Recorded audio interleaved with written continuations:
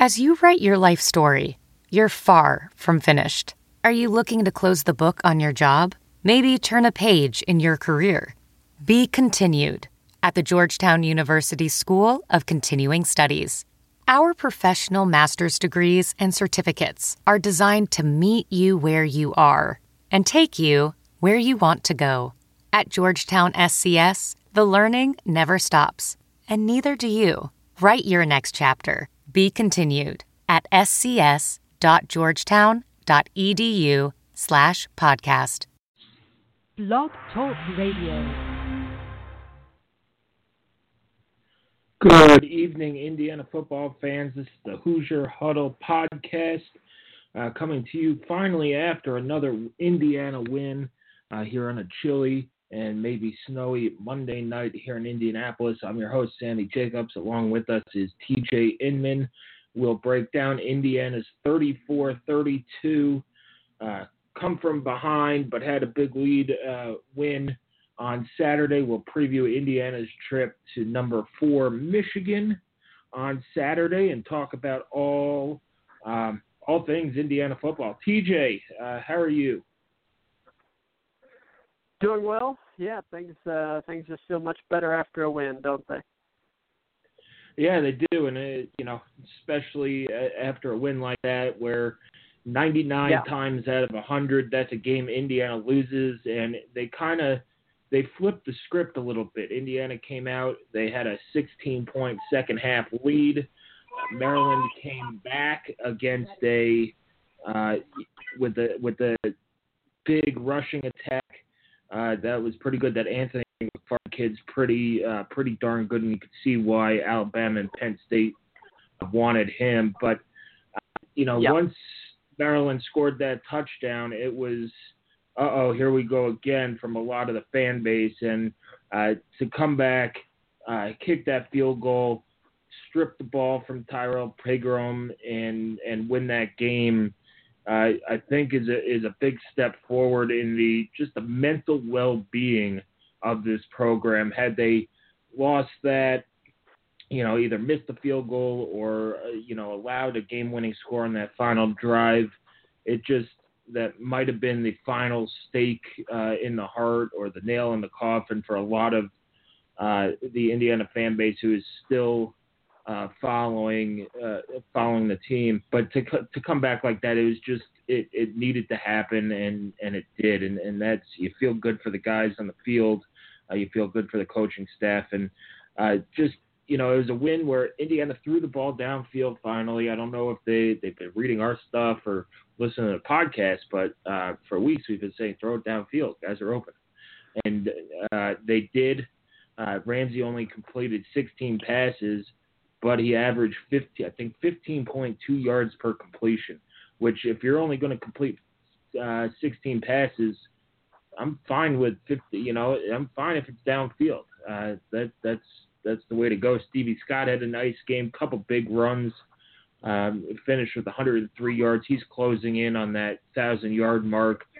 Defense, that the tackling wasn't great, but it's a young defense. They forced their takeaways and got them and held in the red zone, where Maryland has been so good putting the ball in the end zone in the red zone. And that was the difference in the game, was 17 points off of turnovers for Indiana and holding Maryland to 4 field goals. And that's the difference of the game, is kind of like Indiana going up to Minnesota and settling for 3 field goals up there. You don't like giving up 32 points a game and 30 points a game on the season, but you got to limit the damage, and Indiana did that. They got that 5th win, and now everything you want to play for is on the table in terms of a bowl game, in the last 2 weeks of the season. So you're playing meaningful November football for the 4th year in a row, and frankly, as an IU football fan, that's all you could ask for right now, is playing meaningful football in November, and having that last game against Purdue means something more than the bucket. What are your takeaways from the Maryland win? Yeah, it was such an odd game because really Indiana did things that we had not really seen them consistently do all season, which was nice.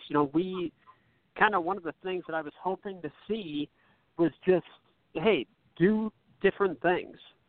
And that's what they did. We saw it in the kickoffs. Indiana, switched from just consistently kicking deep to pooch kicks. And I was surprised by how long it took Maryland to adjust to that. Thank you for that, but they should have brought their return man up, further up the field as opposed to having their up man fair catch an attempt to return far quicker than what they did. The one time they did it, it went for a very long return. So I don't think IU's kick coverage woes are fixed by any means, but they planned around it and were able to make that work for most of that game. We've been asking for deep throws and just some changes on offense, and that's what happened.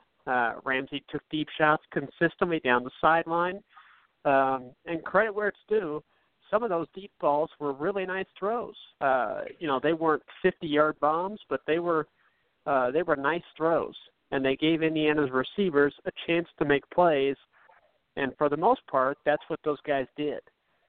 Donovan Hale and Nick Westbrook both had nice games, so that was good to see.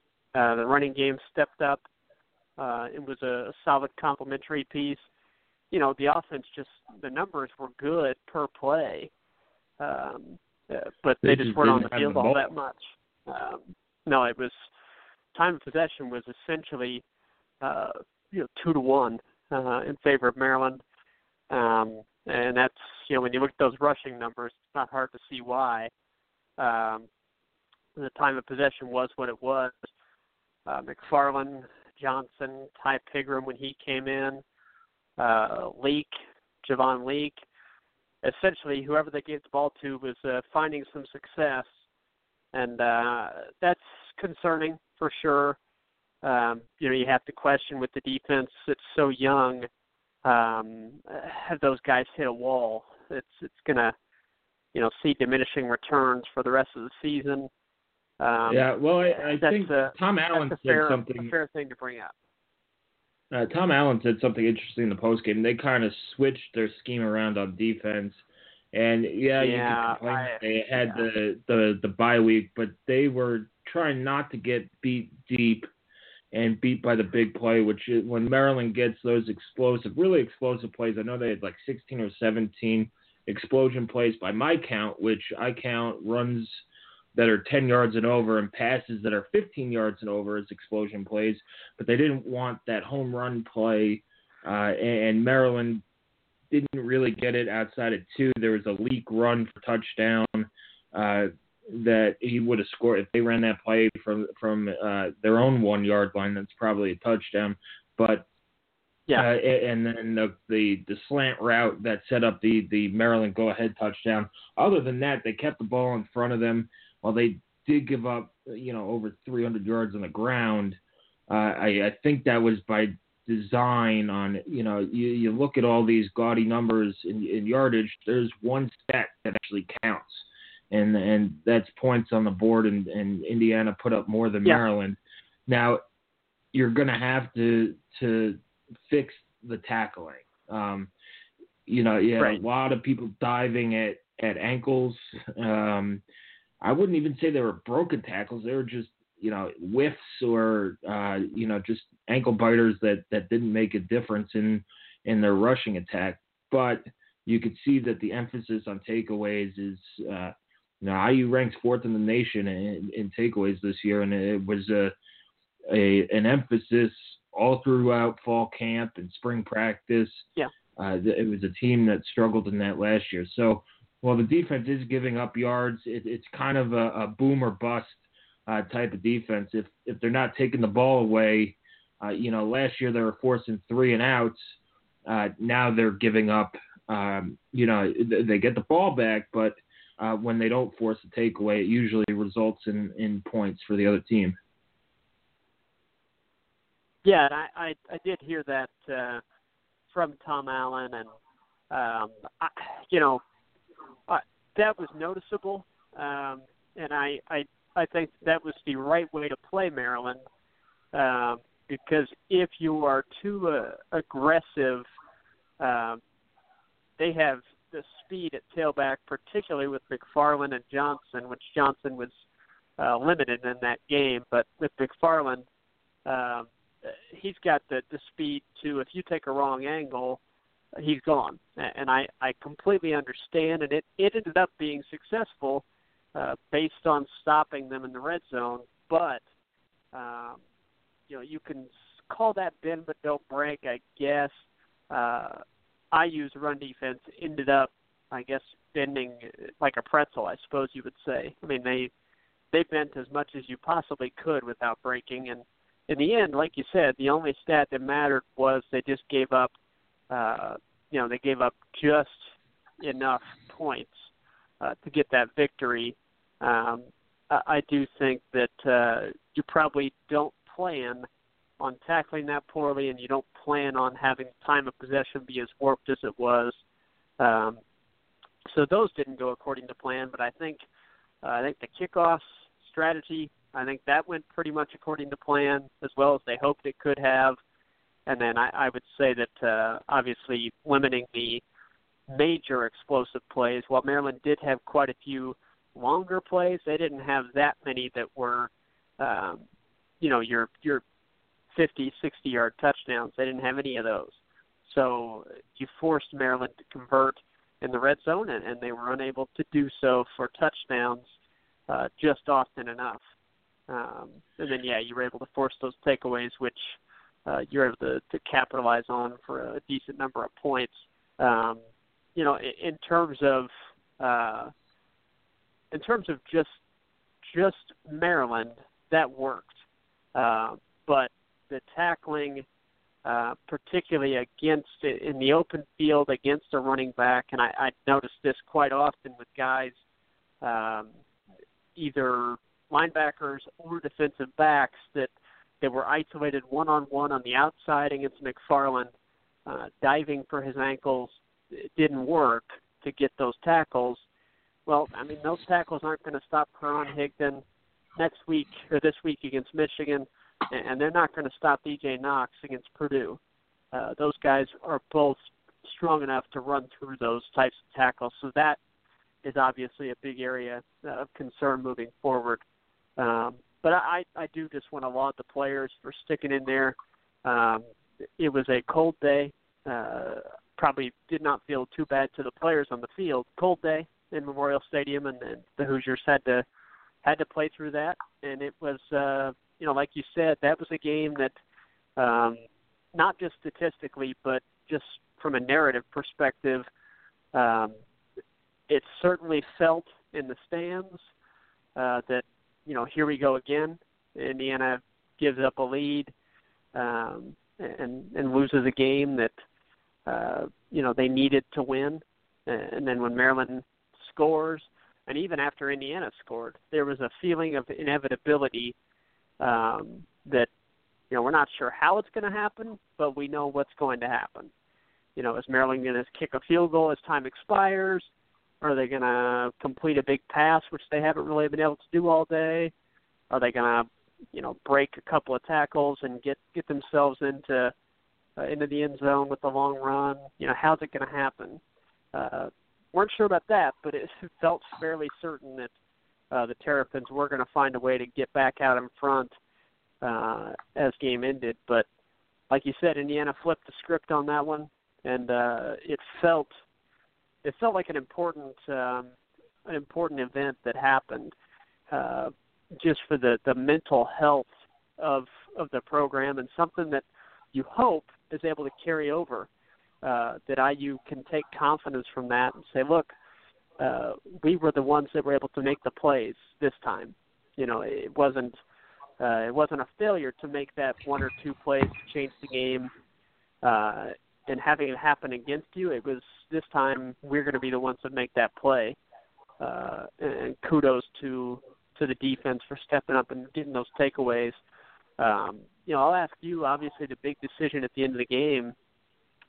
Indiana faces a fourth down in scoring range, but, not, and I don't remember the time that was left on the clock.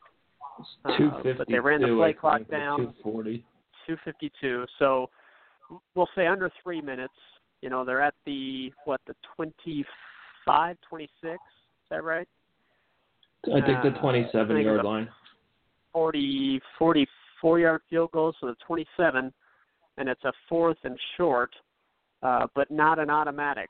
Not one where you would feel extremely confident about just, sneaking and punching it forward a half a yard and getting the first down. So, Tom Allen elects to run the play clock down, call timeout, and then kick the field goal, and Logan Justice nails it to give Indiana the eventual game-winning score. I know that there was some disagreement on what the Hoosiers should do in our Hoosier Huddle group chat or group text, during the game. And I could tell you, sitting in the stands, there was disagreement from fans. A lot of, go for it was being called out. And I think part of that is just the feeling that you didn't want to give Maryland any time with the ball. So what do you think of the decision from Tom Allen to kick that field goal? Now, obviously, kudos to Logan Justice as he continued to be reliable. And I think proving that Tom Allen had every right to trust him with that big kick, and he nailed it. There was no doubt about that one. So credit to him for that. But what do you think of the decision? And if Tom Allen were to do something different, what would you have seen him proceed with? So kind of take over, if you go back, try to put yourself in at the time the decision was made. Obviously now we can say, well, great decision, because it worked out. But what do you think? Yeah, it was the right decision because it worked out.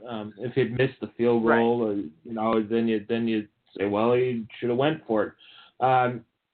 My gut call, if I had to make the call on the field as a coach, I probably would have gone for it. But there's a reason I'm not coaching college football.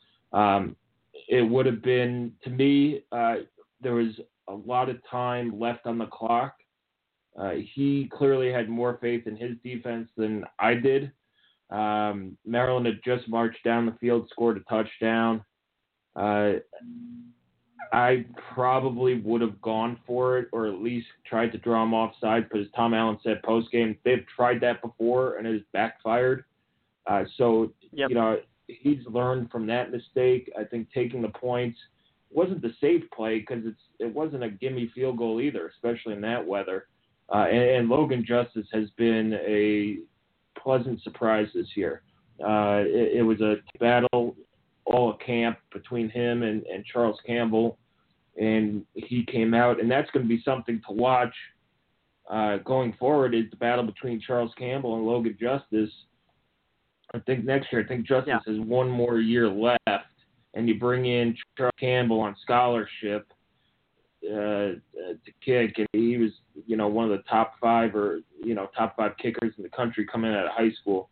But just with the time left on the clock, I thought that they were going to go for it and try and get the first down, bleed the clock down. I think Maryland only had 2 timeouts left. Bleed the clock down, and you'd probably get it under a minute. Let's see, if you take 2 timeouts, you could, get it about under 2 minutes, maybe a minute and a half, and move that field goal a little bit closer. But, when it's all said and done, they kicked the field goal, they made it, they got the stop on defense, and it was the right call. What annoyed me about it was the fans were clamoring, run a play, as they were running the timeout. And that's something that on that drive that Indiana didn't do well. I think twice after that Stevie Scott long run, twice they tried to use tempo, and snap the ball with 0.0 seconds left on the clock on each time, and that's 40 seconds. 40 seconds, 50 seconds. You can run off the clock there, and you could go no huddle tempo and fake snap and all that stuff. I get using tempo if you're down on the other side of the field, but when I think Scott's run got him down to the 33 or 34 or something. When you're that close with that much time left, take your time, get the play you need to, and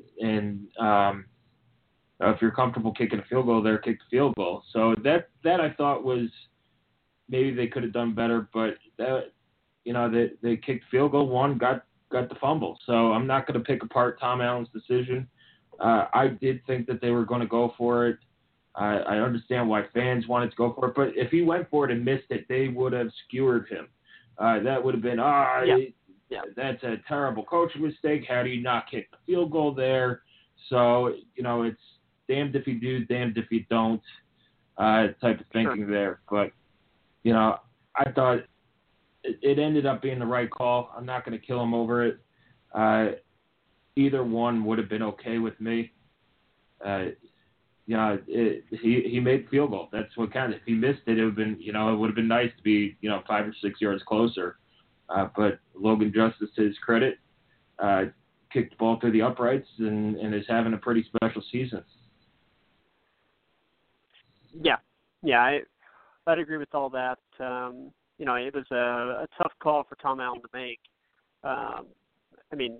Statistically speaking, you were in a range where it was really a toss-up between what was the quote-unquote right move, which, those stats do not take into – they can't. The percentages, they don't take into account the confidence you have in your kicker, the game, the flow of the game, how you feel about your things into account. But just strictly from a numbers perspective, that's truly a toss-up on whether or not to go for that thing. And one thing to keep in mind is I feel fairly confident that I know what the play would have been if IU was going to go for it. And I think Maryland knows what the play call would have been. Yeah, I think Maryland knows what the play call would have been. Now, IU was consistently getting 3 or 4 yards on those runs, and then, Scott would bust out his longer runs once or twice. I think he had maybe 2 or 3 that game that were longer than that, but he was consistently getting 3 and 4 yards a pop. So that's not to say it wouldn't have worked, but we would have seen anything different than a handoff to Scott up the middle, which is somewhat understandable, but I'm glad we did not go down that path.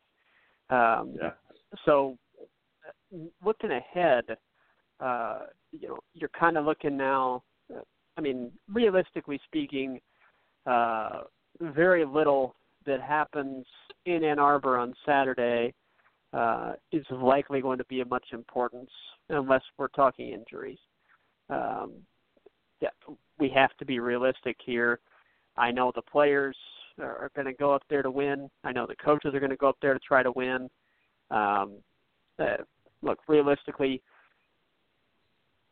even if Michigan was significantly worse than what they are, it's just not a place that IU goes and wins. No, they haven't won up there since 1967.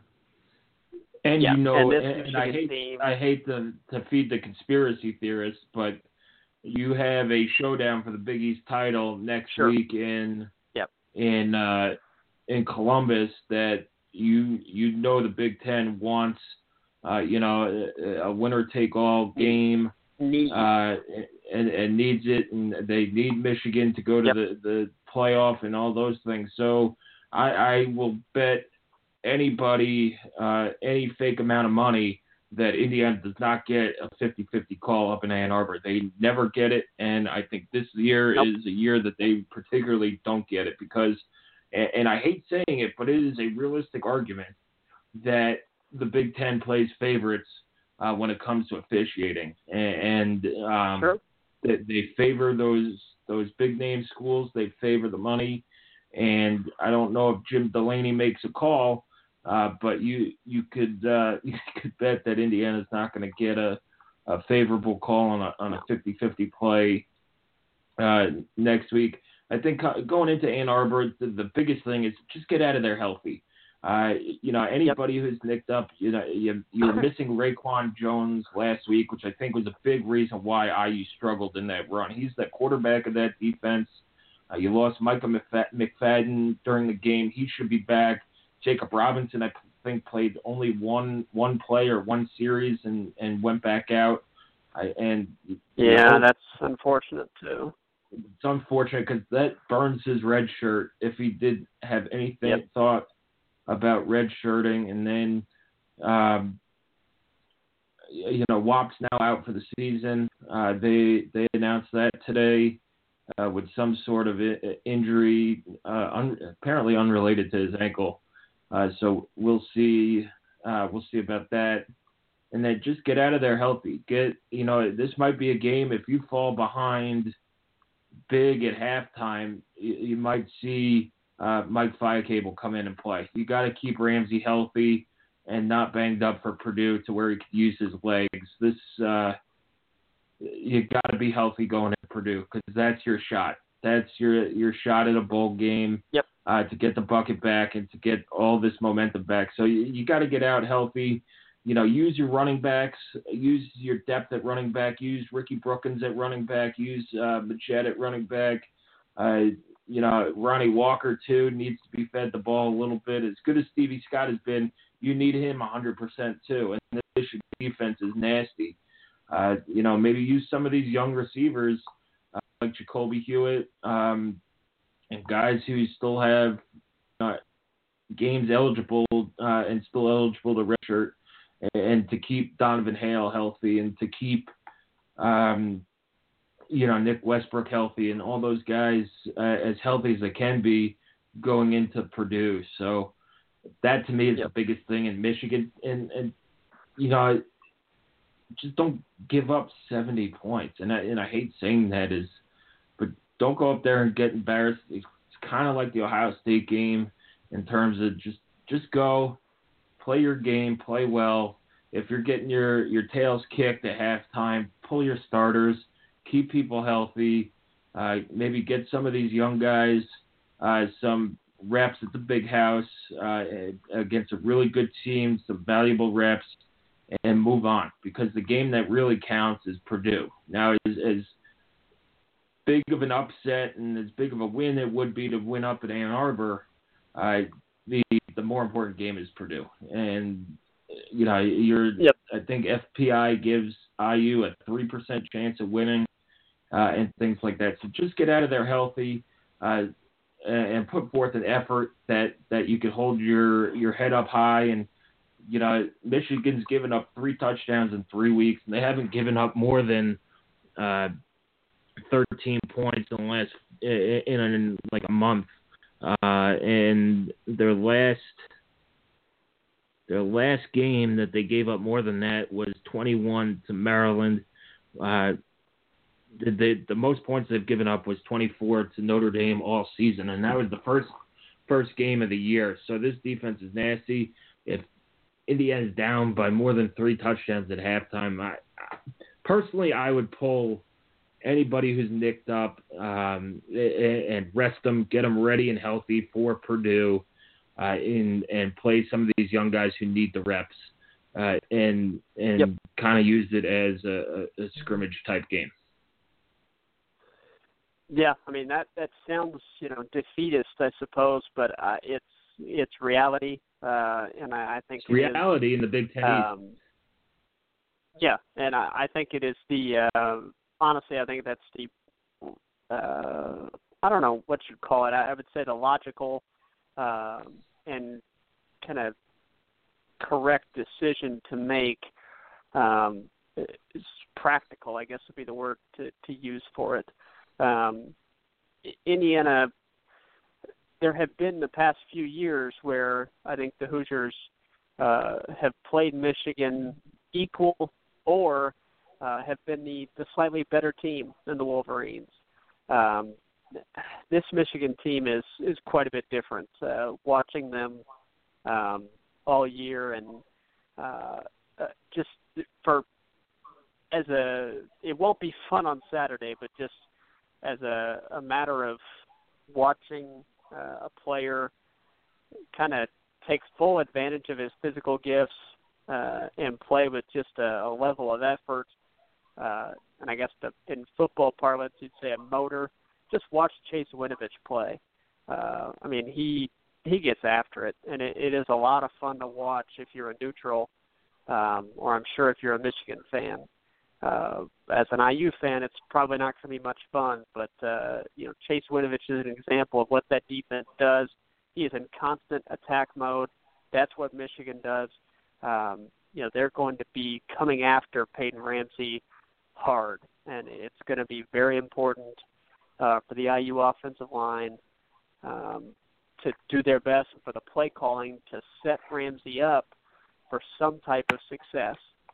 Because if you sit him back there and let him be a target, that Michigan front is going to get him, and they're gonna put him in the ground.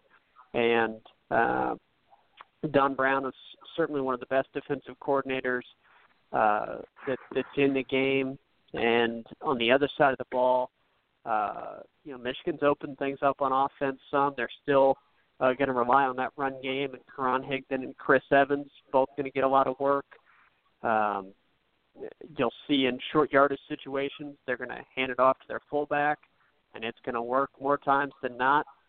And then Shea Patterson at quarterback, he has been better in the last month than I anticipated him being. I thought he started out very shaky, but really it seems like they have kind of figured out what he does well, and they've incorporated some of that into their attack, and he's adjusted his game some to match what Michigan needs. They have an offense that knows when they go out there, we have a few priorities. Number one, do not put our defense in a bad position with bad turnovers. Protect the ball. And number two, they can afford to play the field position games. They don't have to take chances on offense. However, that defense has given them the liberty to open things up somewhat, and they've got some downfield weapons that can hurt you.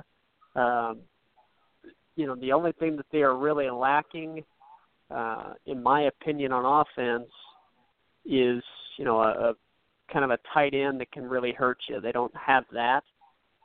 They do use their tight end some, but they don't have one that can really hurt you. But they've got everything else that you'd like to have from a good offense. And then certainly their defense is championship material. So for about a month now, I've projected Michigan coming out of the Big Ten and being the 4 seed in the college football playoff and taking on Alabama. Michigan is an incredibly good team, and IU would do very well, as you said, just to get out of there healthy, forget about the Michigan game as soon as it's over, and turn all your attention towards the Boilermakers. Yeah, that's, I hate putting it that way, but you gotta lose the battle to win the war, so to speak, and going up there, it's gonna be tough. And if you're hanging around at halftime, sure, go for it. But there's no point if you're down, 4 touchdowns going into half. You got to seriously think about taking Ramsey out of the game and putting somebody else in, because God forbid he gets hurt. Without Michael Penix there, I don't know if Reese Taylor is going to be good enough to put up points against Purdue alone. Now, maybe in a package, he'll be fine, but to ask him to make a start against Purdue in the final game of the year while he hasn't taken a snap during a game at quarterback all year, that's asking the impossible. So you got to protect your guys and things like that. But Michigan's really, really good. They're better than I thought they were. They're on their revenge tour, so to speak, and maybe you catch them looking ahead to Ohio State. It's doubtful because I think they're going to be focused on all these games, especially being in the thick of the playoff race and really having no margin for error with that loss to Notre Dame. They're going to need some style points to stay, for seeding and things like that. So, I don't think they overlook Indiana and look ahead to Ohio State, but maybe, just maybe, you catch them on that one day and you can make a game of it. But other than that, just, you don't sacrifice yourself against Michigan and sacrifice the season, because your season is the next week against Purdue. Predictions for Saturday, TJ? Well, I firmly predict Michigan to win. As far as the score goes, a couple weeks ago I made a comment that I didn't know if Indiana would cross midfield against this Michigan defense the way IU's offense was looking. I feel better about the offense now that they finally integrated the vertical passing game, and I feel like everything that we had hoped it would look like, certainly it did against Maryland. Again, IU's offense ran just over 50 plays and was well on its way to, if they run their normal amount of plays or even close to it, they're eclipsing 500 yards against the defense with the top 35 defense. So I feel like Indiana's defensive backs are capable of going up against darn near any secondary and coming up with some plays. So I do think Indiana's going to be able to have a little bit of success on offense. Again, that's all relative against this defense, but I think Indiana will be able to get on the board, maybe a touchdown, a few field goals. So I'll say Indiana gets, we'll say 13. Michigan, I think, probably keeps it as stale and conservative as possible. They don't want to show Ohio State anything additional that they haven't already seen. So I'll say Michigan puts up 38. So we'll go 38-13. The Wolverines very comfortably in a game that I think both teams would prefer to just get on the next week. Yeah, and I'm right along there with you. I go 42. Michigan has won the last two games, 4-7, I believe.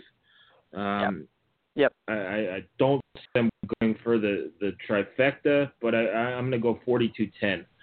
Yeah, Indiana gets a touchdown with their deep passing game and maybe a field goal.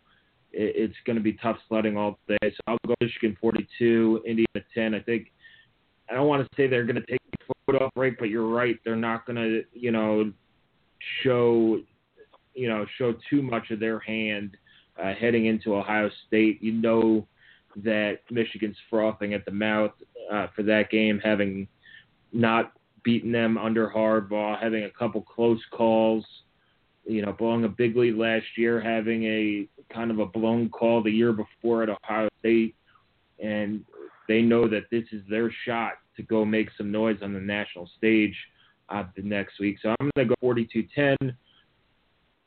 Hopefully, as we said many times before on the show, just get out of there healthy. And I hate going up to Michigan personally. They're trying to screw me again on a parking pass. Apparently, Michigan doesn't have a FedEx account and can't send it down to me. So I have to create a FedEx account and pay the $20 for them to send my parking pass down, because Michigan is so in need of money. Not to mention that you have to pay $50 as media to park up there. I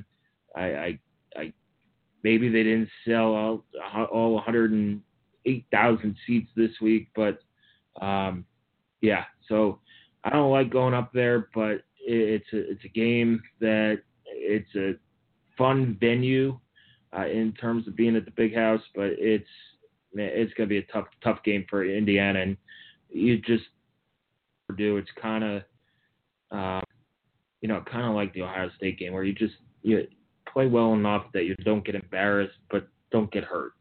and things like Right. that. So well, that does it for this week's episode of the Hoosier Huddle podcast. I just want to give a shout out to Vintage Brand Sports. Our bingo game has been going very, very well. If you have bingo winners, remember to send them in so we could give you credit and get you some raffles for some cool canvases and some cool vintage sports stuff. They have a lot of cool things. The holiday season is coming up. The link is at the top of our page to go there if you have sports fans in your family or treating yourself to a Christmas gift or Hanukkah gift or any kind of gift this year. Check that out. Some really cool stuff up there. So thanks for joining me, TJ, and hopefully we'll talk next week. Get ready for another big bucket game that's for the right to go to a bowl game. Yeah, I know both of us are already looking forward to that one. It's, obviously we prefer to have Indiana already with 6, and you're just trying to get to 7 and take back the bucket. It'd be huge either way, but, Purdue plays Wisconsin this Saturday. Wisconsin is definitely struggling, but, let's say that the Boilers somehow drop that game at home and drop to 5-6. Assuming Indiana loses, you'll have both teams sitting at 5-6, looking to go, looking to get that 6th victory to get to a bowl game. Either way, it's going to be a huge one, and already looking forward to it. But certainly, I won't turn down an opportunity to see the Hoosiers on the field. So, it's certainly probably going to be ugly, but you can take positives from individual performances and hopefully stay healthy for everybody and get on to the Boilers. But we'll see. You never know. Maybe Indiana's able to make it more competitive than what we're saying, and you feel even better about that Purdue game. We'll see. Yeah, and we'll see, and we'll talk about that Purdue game next week. Oh, yeah. And we'll put the fans on notice. Indiana needs – you want Indiana to go to a bowl game. You want that 6th win. You want a chance to get 7. Purdue showed up last year in the same situation. It's time. The ball is in your court. It's time to put your money where it is and show up in the football team because bowl game is still on the table. Bucket is still on the table.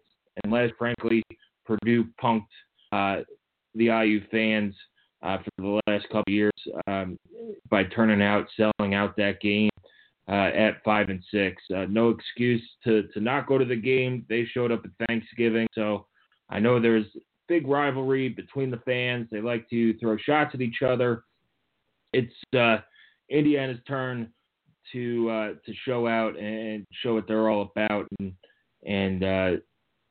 kind of back up all the smack talk they talk about Purdue, because Purdue backed it up last year and frankly all year this year, even having great crowds when they were 0-3 against Boston College and stuff like that. So ball's in your court, Indiana fans, going into Purdue.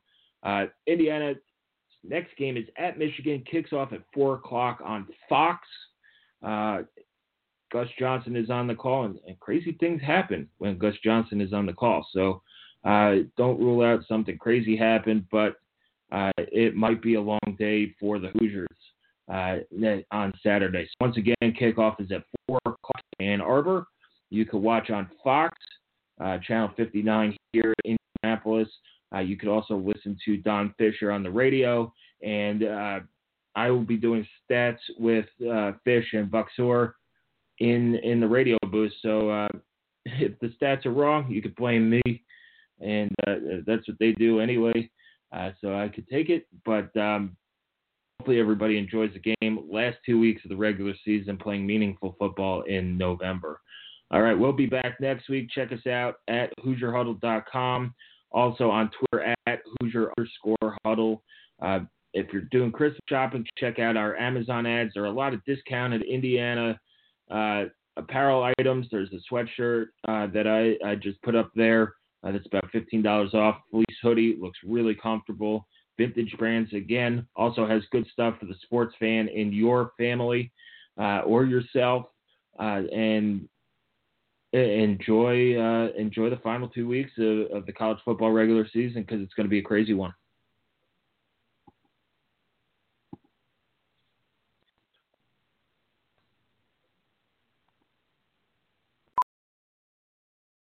VR training platforms, like the one developed by Fundamental VR and Orbis International, are helping surgeons train over and over before operating on real patients. As you practice each skill, the muscle memory starts to develop. Learn more at meta.com/metaverseimpact. Hey, it's Kaylee Cuoco for Priceline. Ready to go to your happy place for a happy price? Well, why didn't you say so? Just download the Priceline app right now and save up to 60% on hotels. So whether it's Cousin Kevin's Kazoo Concert in Kansas City, go Kevin, or Becky's Bachelorette Bash in Bermuda, you never have to miss a trip ever again. So download the Priceline app today. Your savings are waiting. Go to your happy place for a happy price. Go to your happy price, Priceline. Ophthalmologist Dr. Strauss has seen firsthand how the metaverse is helping surgeons practice the procedures to treat cataracts. Cataracts are the primary cause of avoidable blindness. He works with a virtual reality training platform developed by Fundamental VR and Orbis International to help surgeons develop the muscle memory they need. The result? More confident, capable surgeons. And even more importantly, Patients who can see. explore more stories like Dr. Strauss's at meta.com/metaverseimpact. CarMax is putting peace of mind back in car shopping by putting you in the driver's seat to find a ride that's right for you. Because at CarMax, we believe you shouldn't just settle for a car. You should love your car. That's why every car we sell is CarMax certified quality, so you can be sure with upfront pricing that's the same for every customer. So don't settle. Find love at first drive and start shopping now at CarMax.com. CarMax, the way car buying should be.